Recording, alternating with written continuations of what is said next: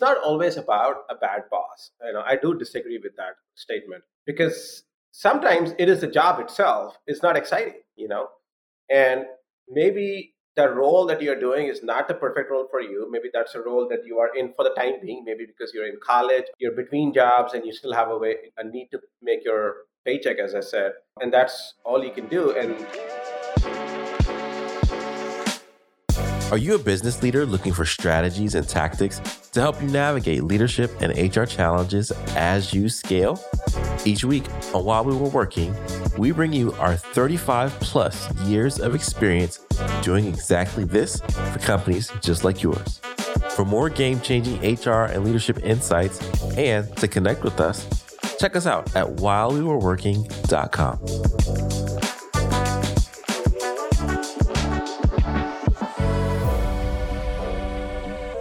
This week, we have a guest on our show who knows a lot about employee engagement. He is CEO of one of the big companies in our space called Engagely. I've been fortunate to be one of the top 100 HR influencers on his site for the past couple of years. And we want to cover a topic for our While We Were Working segment, all about quiet quitting. And we've got this SHRM article entitled Viewpoints. Quiet quitting is about bad bosses, not bad employees. So to help us tackle this topic for someone who has seen it at the very top and has been an employee along the way, we have Sri Chilabra from Engagely. Sri, thanks for joining us. Yeah, thank you, Joey. Thanks, Summer, for having me on your show. I'd love to add my 2 cents to something that's been going on for years and now has a new name. Right. So Summer, let's go ahead and kick off the conversation here. Could you define quiet quitting for us, and then maybe Sri, give some more historical context about what you think about this topic? And it sounds like you agree that it's been around for a while.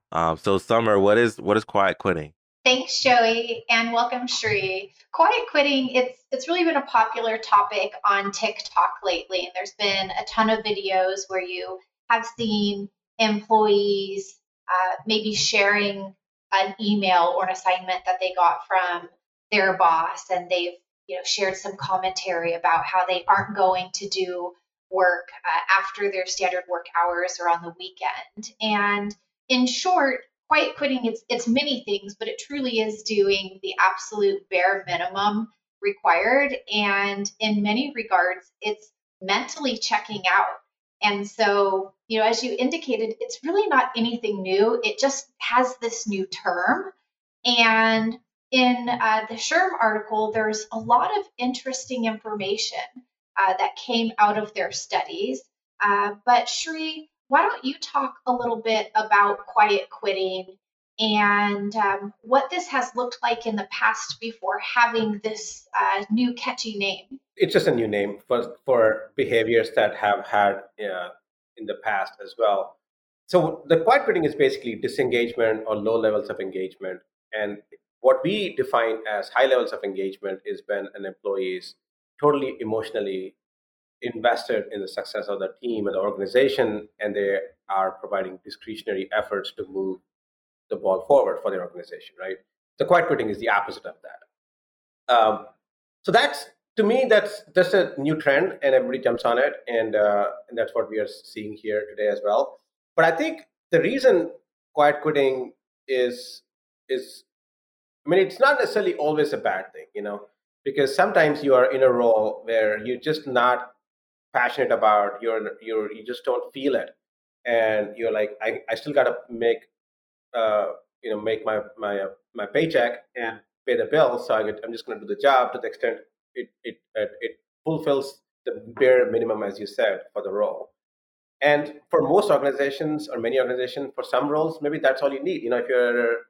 If you're a checkout clerk, maybe at a retail store, maybe that's all you need to do because that's not a passionate job. But some people are really excited about having that interaction with the customer, and they go above and beyond and helping the customer and whatnot. So one thing I will say, however, about quiet quitting is that it's not always about a bad boss. I do disagree with that statement because sometimes it is the job itself. It's not exciting, and maybe the role that you're doing is not the perfect role for you. Maybe that's a role that you are in for the time being, maybe because you're in college or you're between jobs and you still have a need to make your paycheck, as I said, and that's all you can do. And I don't necessarily think you can blame the boss or the organization for that. However, in many cases, you can become a quiet quitter after being engaged when you get a bad boss or you get an organization where the culture is completely changed. Maybe because the company got acquired, or maybe you got a new leadership that doesn't care about its people. So it can swing either way. So I think it has to be taken in context on what might have caused that. Maybe it's the individual, maybe the individual in that role, maybe it's the organization's change that has caused that. So there are a lot of nuances to that before we make a judgment that it is always the boss or it's always the employee. Yeah, there's nothing new under the sun. And Shri, you mentioned that it used to be just a disengaged or lower engaged worker. I wonder if there's a world where person who is torn between, I have this dream job that's a few rungs higher on the corporate ladder, and they're just not in that role yet. And so maybe they're quote unquote quiet quitting, or they're disengaged because they know that that's not their ultimate goal. What would you say to an early stage professional or a person transitioning who might say, "Okay, I'm gonna quiet quit or be just enough engaged because I'm not at that ultimate place that I want to be"? What advice would you share? Bad idea. Don't do it. That's my advice, right? Because at the end of the day, organizations, for the most part, like to promote the people they believe are exceptional performers and are going above and beyond their role because they see that this person has potential. They're in level A, but they're really showing potential for level B because they're showing those behaviors, they're showing the results, their actions display that. So then they want to promote them to position B. If you are in position A and you're performing at, A minus or whatever the level is below that, you're not going to get ahead for the most part. I don't. I mean, you might, but that's not the recipe for getting ahead for sure. Uh, when I was at Ernst and Young several years ago as an employee, one of the things that I used to also want to be a partner or one of those higher level roles, and I joined as a senior consultant, and the next role up was as a manager. And I said I want to be a manager in 2 years. That was the basic rule, that you had to be a senior consultant roughly for 2 years before you became a manager. It was not a written rule; it was like an unwritten rule. And they told me, like, show us that you're performing at the manager level or near that level, then there's no doubt that you are ready to be a manager. And it's a competitive environment. Big Five, Big Four is typically a very competitive environment. I mean, it's a friendly competition. It's not like we hate each other, you know. But it keeps us all very actively engaged because we all want to do well and we all want to get promoted, or many of us wanted to get promoted. And so I actively sought roles that pushed me beyond my comfort zone of my role. I sought leadership roles, team lead roles, even if it is not a quote unquote not a team lead role, but where I was maybe facilitating different people without actually leading them directly. Those things attributed the characteristics that they are looking for in a manager. So if I had quiet quit at that point, I would have never progressed beyond senior consultant, and not at Ernst and Young for sure. And then we have similar situation in our company or other companies I see where they want to see organizations want to see more engagement. And then obviously the one thing to remember here is that the employee has to believe that that will lead them to success, right? If the organizational culture or their leadership says one thing and does something else, then that could cause somebody to quit and maybe never get to the next level. But as a general rule, that's not a recipe for growth.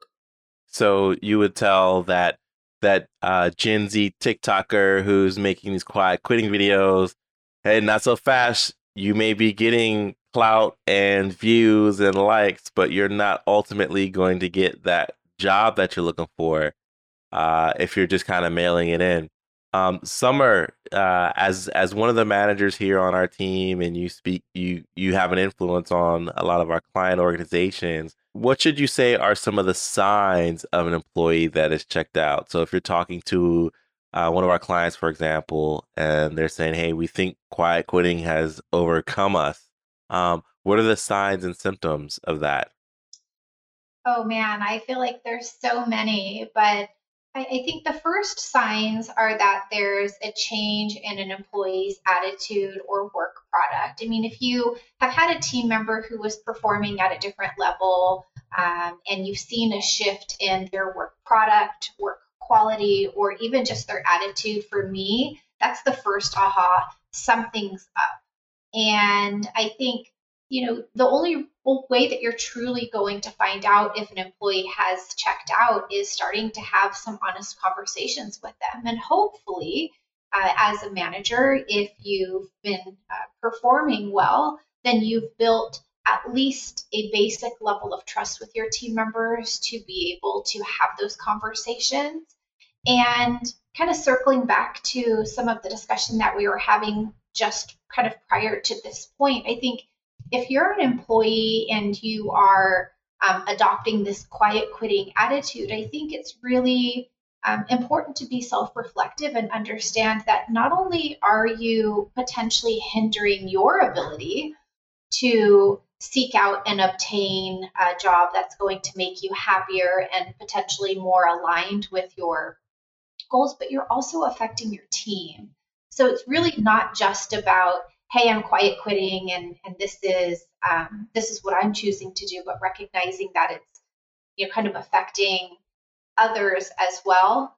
But Shri, I'm curious to know what signs you see sometimes when an employee might be quiet quitting, and what should employers do about it? Yeah, I think I really liked what you said, Summer, about the difference in behavior, right? Because some people are just not very vocal in meetings. But if you see an individual who was very vocal in meetings, was actively participating, raising their hand when some new initiative came up, and suddenly there's no hand being raised by the person, they're not being vocal, they're joining the meeting late, or basically trying to do as little work as possible that comes out of the action items from the meeting, for example, but that's the behavior they didn't have beforehand. That's clearly evidence that something is going on. It could be quite quitting, maybe they're having some life issues, could be, or maybe there is a problem in the team, could be any of it. So I would say some of those behavior changes are clearly a red flag to pay attention to. What would you say? What do you think employers should do about it if they see that this is happening, or maybe there's rumors floating around the company that there's certain teams or individuals who are quiet quitting? You know, a manager should be able to tell, a good manager should be able to tell that happening before the rumor gets started, to be honest. They're because they're paying attention to these behavioral changes in their team or in their individuals.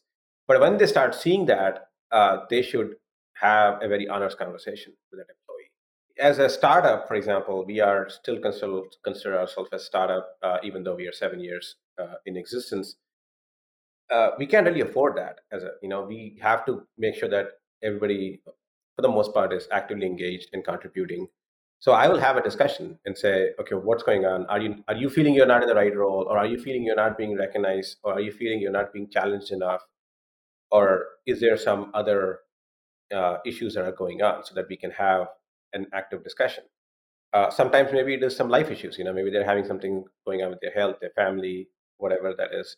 And sometimes it is because they feel like they're not making enough progress. They've been doing the same thing for 2 years, and they just feel like they've become stagnant and the work is just boring at this point.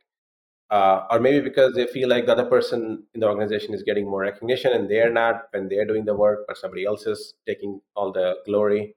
So it could be any of those issues, right? And I think the manager has to have an open mind, provide enough psychological safety in their teams to have that discussion where the employee can open up and have that discussion. One of the things I actively promote is that as a manager, you should not be a talent hoard, because what might happen is that person may be ready to move to a different role in a different team. Somebody who might be in support may be now ready for a customer success role, or may be ready for an account management role or some other role. And maybe that's what you need to do as the manager and the best interest of the individual and the organization. Otherwise, you're going to get either a quiet quit or a total quit. You know, and neither of which is beneficial to you or the organization. Well, Shri, I have to ask you, you're wearing your team shirt, Engagely. We're talking about a topic around employee engagement, employee experience. Uh, the tools that you're building at Engagely, how can they help combat quiet quitting, and how can they make someone a better manager to have these discussions around engagement? Well, there are several tools in Engagely that help with that, and there are a lot of companies who do that too. So, but one of the things that we actively promote is a continuous discussion and continuous conversations and performance discussions as well. So, tools like a weekly check-in with your manager, setting clear goals and objectives using OKRs or other type of goal-setting tools. Even having a good 360 is a great tool because you get feedback from everybody else. You can anonymize those responses, use that to get some feedback from everybody else, not just your direct team, maybe even a team that is at 2 degrees of separation, or even from a client. Those are good feedback tools that you can get as a manager or as a coach to then understand where there might be gaps in perception versus reality, where there might be gaps in engagement, gaps in skills, gaps in competencies, gaps in behavior, so that then you can actively identify areas for improvement and coaching. Awesome, awesome. And where can people go to learn more about Engagely? Engagedly.com, Engagedly, Engagedly.com. They can also reach me on LinkedIn. I'm Sri Chalapa or Srikant Chalapa. I'm the president, co-founder of Engagedly. Awesome. We'll drop those links in the show notes so folks can connect with you and Engagely. And Shri, it's been awesome having you on. Summer, there's one thing that you were talking about before we kick this off, and there's one word that has a lot to do with this quiet quitting, and that's trust. Can you unpack the relationship trust has with those who quiet quit, those who don't, those who are engaged, those who don't? Yes, and to kind of put a bow on it, kind of bringing it back to the SHRM Viewpoint article that really bubbled this up to become our topic of discussion today was SHRM's viewpoint was that quiet quitting was really about bad bosses and not bad employees, and that is based on the work that they've done, the studies that said that. Quiet quitting and an employee's willingness to work harder is actually more about a manager's ability to build relationships where their employees, where they're not counting the minutes until quitting time. So at the end of the day, it's really about managers building that strong level of trust. And I think that when we say, quiet quitting and what's happening is nothing new, I'd also say the same about managers building trust. There's nothing new that's a big part of the recipe to success. All right, Shri, I want to give you last words on that one. You agree, disagree? What are your thoughts as we bring this segment to a close? I agree overall. In most cases, it's probably the manager, but I also think, people have life issues and other challenges that they're going through in their role that could cause to that behavior. And I don't think it's fair to always blame the manager. Sure. Yeah. And I think that's the importance of what we do as HR pros is to help navigate that gray area or those undefined areas of why someone might be quiet quitting, and helping managers figure out the best path forward for the good of the employee and the good of the organization, and have those conversations. And your tool, Shri, helps people have those performance conversations in a healthy way too. So I'm glad that we got to have this this chat. I'm sure we could have gone an hour on quiet quitting, but there's so much out there. At the end of the day, it's all about the trust piece and getting to know your team, and making sure that you understand why people might be disengaged and what to do around it. So this has been our segment while we were working. Thanks again to the team over at SHRM and Jack Zinger and Joseph Folkman for this article that we covered today. And Shri, thanks for being on the show. All right, so now we're going to jump into our segment called Consultants Corner. And this is where we share the good, bad, and ugly from our life in the HR trenches. This week, we've got a topic on HR audits. So, Summer, you want to kick it off? Sure will. Thanks, Joey. And I know that just the word audit oftentimes brings, I don't know, eye rolls, maybe a little cringe, or everybody getting ready to dash out of the room because nobody wants to be part of an audit.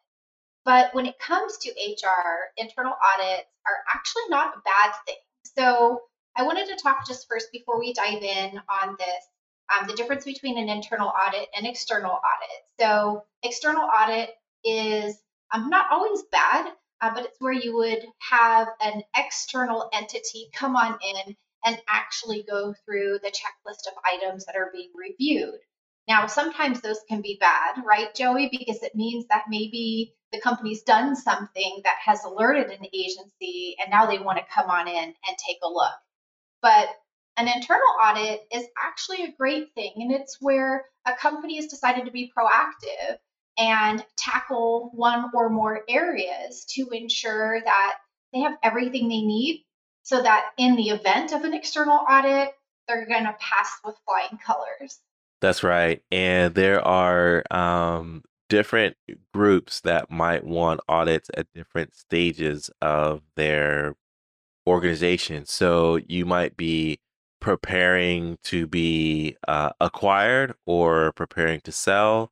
And when it comes to valuing your business, part of it is making sure your books are in order. And the cleaner your HR affairs, the less risk there is that a buyer would be taking on. You might be another time that you might be looking to do an internal audit is if you're anticipating rapid growth and you say, hey, I am not sure that the systems and processes that we're doing today are going to work well for us as we cross that threshold of adding 10 employees, 20 employees, 50 more employees to the team. So you want to have a team come in and take a look at how you're operating now so that you have peace of mind as you scale and grow later on down the road. Another group that may want to have some audits done is anyone who does business with state or federal government. Because as you know, at any time, you sign these contracts that say you're giving these agencies the right to go in and audit your books. And so you want to make sure that you're doing good housekeeping with the ways that you're tracking some of the things that we'll go into. So these are just some of the reasons you might want an audit. You might want an audit because you have an HR pro who was working for your organization, but they've left, and you're not quite sure that they were doing a great job by protecting your business. And so you might want to have us come in, take a look. So let's go into the 10 areas that you might want an HR audit. Yes, there are so many, and I feel like we could do episodes and episodes on different audits that a small business may want to do, but we compiled a short list of the top 10 audits that we work with small businesses on to audit within their team. So I'm just going to run down them, and maybe Joey, if you want to just chime in and chat briefly about a little bit maybe of what each one entails, then we'll go ahead and wrap our show with that today. But number one, auditing I-9s. What do you have to say about that one? This is the biggest one. Maybe not the biggest because anything with payroll is a big audit too. But so I know and have experienced that people will give you false documents. They will complete the document, but maybe they'll write their sixes like a nine, and so the social security numbers are off. Or you're trying to read someone's handwriting because you have to take manual data and then put it into electronic system. You also, a lot of times, people that are filling out I-9s have no idea how to do it. And so they get in this rhythm of telling people, hey, I need your driver's license and your social security card. And it's illegal to, first of all, tell people which documents to provide, but also you do yourself a disservice if you have a finite view of how to get them done, because you may be doing it wrong. Another thing that comes up is completing them too late. So you're supposed to complete them within the first 3 days of employment. And so checking the dates of when they've been completed versus someone's hire date is something that you want to pay attention to. So it's important.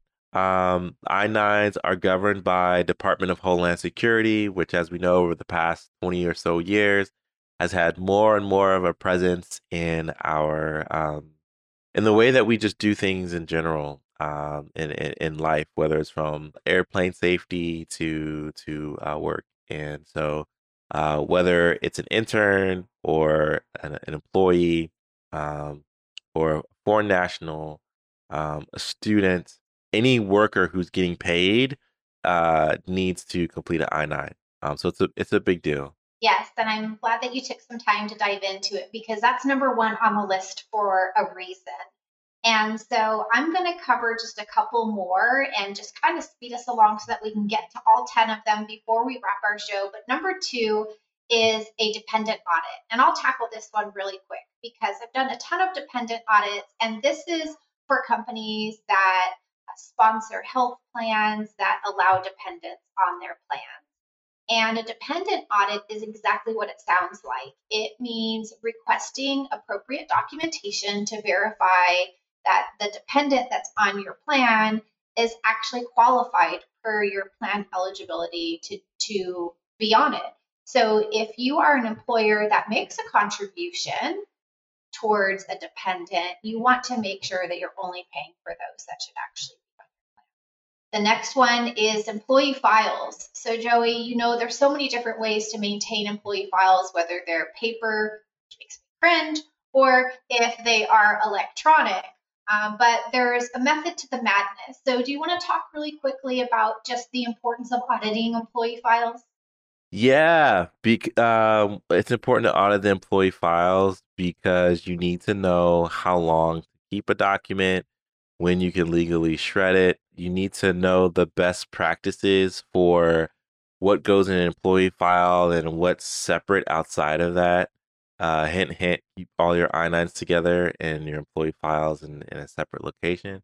And you want to make sure that you are paying attention to sorting out those who are active, inactive, so on and so forth. I also cringe at paper files, but it's still a reality. So probably 50% of the people listening to this probably have paper files at their office. So all the more reason to want to make sure that they're right, all the more reason to make sure that you have all of the necessary documents. And that's all I'll say about that. I know we want to march through, but like you said, I could go on and on about these. Yeah, well, there's definitely more to dive into, but I also wanted to mention number four, which is a workers' compensation audit. This comes up pretty frequently, especially with employers that have gone remote and or are hiring individuals in new work states. And so if you've hired employees in new work states, every time you do, it's important to notify your workers' compensation provider to ensure that you have a policy in place that will cover the employee.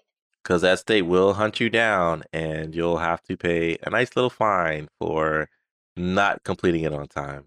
Yep, makes me think about Joey. A couple times a year, we seem to get emails from panicked employers who receive what I call a nasty gram from the state, where the state has said, hey, you have an employee in our state, but we don't show that you have workers' comp coverage. So definitely important to do an audit of that frequently. But I also wanted to chat about employee benefit deductions. Now, I don't know if you want to tackle this one, Joey, or if you prefer that I do, but reconciling payroll deductions to benefit bills always seems to be neglected, and I'm not sure why. But I put it on my top 10 list for audits. What do you think? Yeah, I'll be brief here. But with the employee benefit deductions, you want to make sure that your employees are being paid accurately, and the systems are separate. there's, their paycheck and what they see on their paycheck. But then there are the documents that go out, or the cash that goes out to the agencies themselves. And you want to make sure that A, those numbers match, and B, that they're correct. So, for example, if someone said, okay, this year for my 401k, I do want to elect the full amount. Well, if they've submitted that on paper and you're paying that to the agency, but you haven't set up the payroll to deduct that new amount, then there's going to be a mismatch, and it's a tough time trying to reconcile that, because it's tough to reconcile markets that fluctuate up and down. And so it's not just, oh, we're going to calculate that 3%. Well, what is the opportunity loss of that 3%? Right. So making sure that the systems have the same information is a big thing that you want to audit. Absolutely. And number 6 on our list, we've talked about it quite a bit in prior episodes, but just couldn't miss adding it on here. Just doing an audit of your 1099 contractors. And I'll kind of lump this with another item that's on our list, which is FLSA classification. So we're talking about classification of your exempt workers. And so just really ensuring that you're taking a look at this regularly, that folks that may have qualified for these classifications in the past are actually still performing work in a manner, and with some different changes that may make them now ineligible. So just taking another look at those. That's number 6 of actually number 10 on our list. But really quick, we also have imputed income. I swear that this is one that always catches small employers by surprise. And imputed income is when your company provides company paid life insurance that is over $50,000 for your employees. So if you're a company doing that and you're not aware that the value over 50,000 is actually taxable to the employee, then you're going to want to talk to us about how to make sure that your employee has that imputed on their paycheck. So number 8 and 9, I'll let you take, Joey, or maybe we can share. Number 8 is employee handbooks and policies. So what are your thoughts on performing an audit of those items? Well, with the handbook and policies, you need to be taking a scan of the legal landscape every 6 months, and likely updating your handbook once a year or once every 2 years to reflect any federal, state, or local changes that have impacted your business. That's also going to pour out into any potential payroll changes or pay time off changes that need to be recalculated. But you want to have your head on a swivel when it comes to your policies, because believe it or not, as management of an organization, you're not the only one that sets the rules for your business. Government does too. And so you want to make sure that you're listening to what government has to say about doing work in your business, especially if your team is remote and you have people in different locations. Absolutely. That's such a great point. And the last one that I'll share to round us out is pay time off reconciliation. And this is where you really want to be taking a look at the accrued balances, the caps, and the usage. Kind of going back to the handbook and policies, making sure that they match what's in there, but also that your systems are keeping track of this properly. Some states like California, if you don't get it right, then it can become a problem if that employee leaves your organization. Now, I know we ran a little over today, and for those of you that stuck around for our extended show, we actually have a treat for you if you are interested in the list of the top 10 audits that every HR department should do. We actually have a link for you for a free digital download, the top 10 items that we discussed today, and a little bit about what they are. Awesome. We love giving out the gems to help create great workplaces. And we do that through the downloads, but also through the episodes of our show. So if you haven't been a listener or viewer for a long time, make sure you catch up on our other episodes in the past, and go ahead and leave a 5-star review on Apple Podcasts, Spotify, wherever you get this show. So We will see you all next week. Thanks again for tuning in. And Shri, thanks for being on the show earlier for While We Were Working. Thanks, everyone. Thank you for tuning into this week's episode. Got more questions? Then make sure you check out whilewewereworking.com for more tips and resources. Or shoot us a message on social media.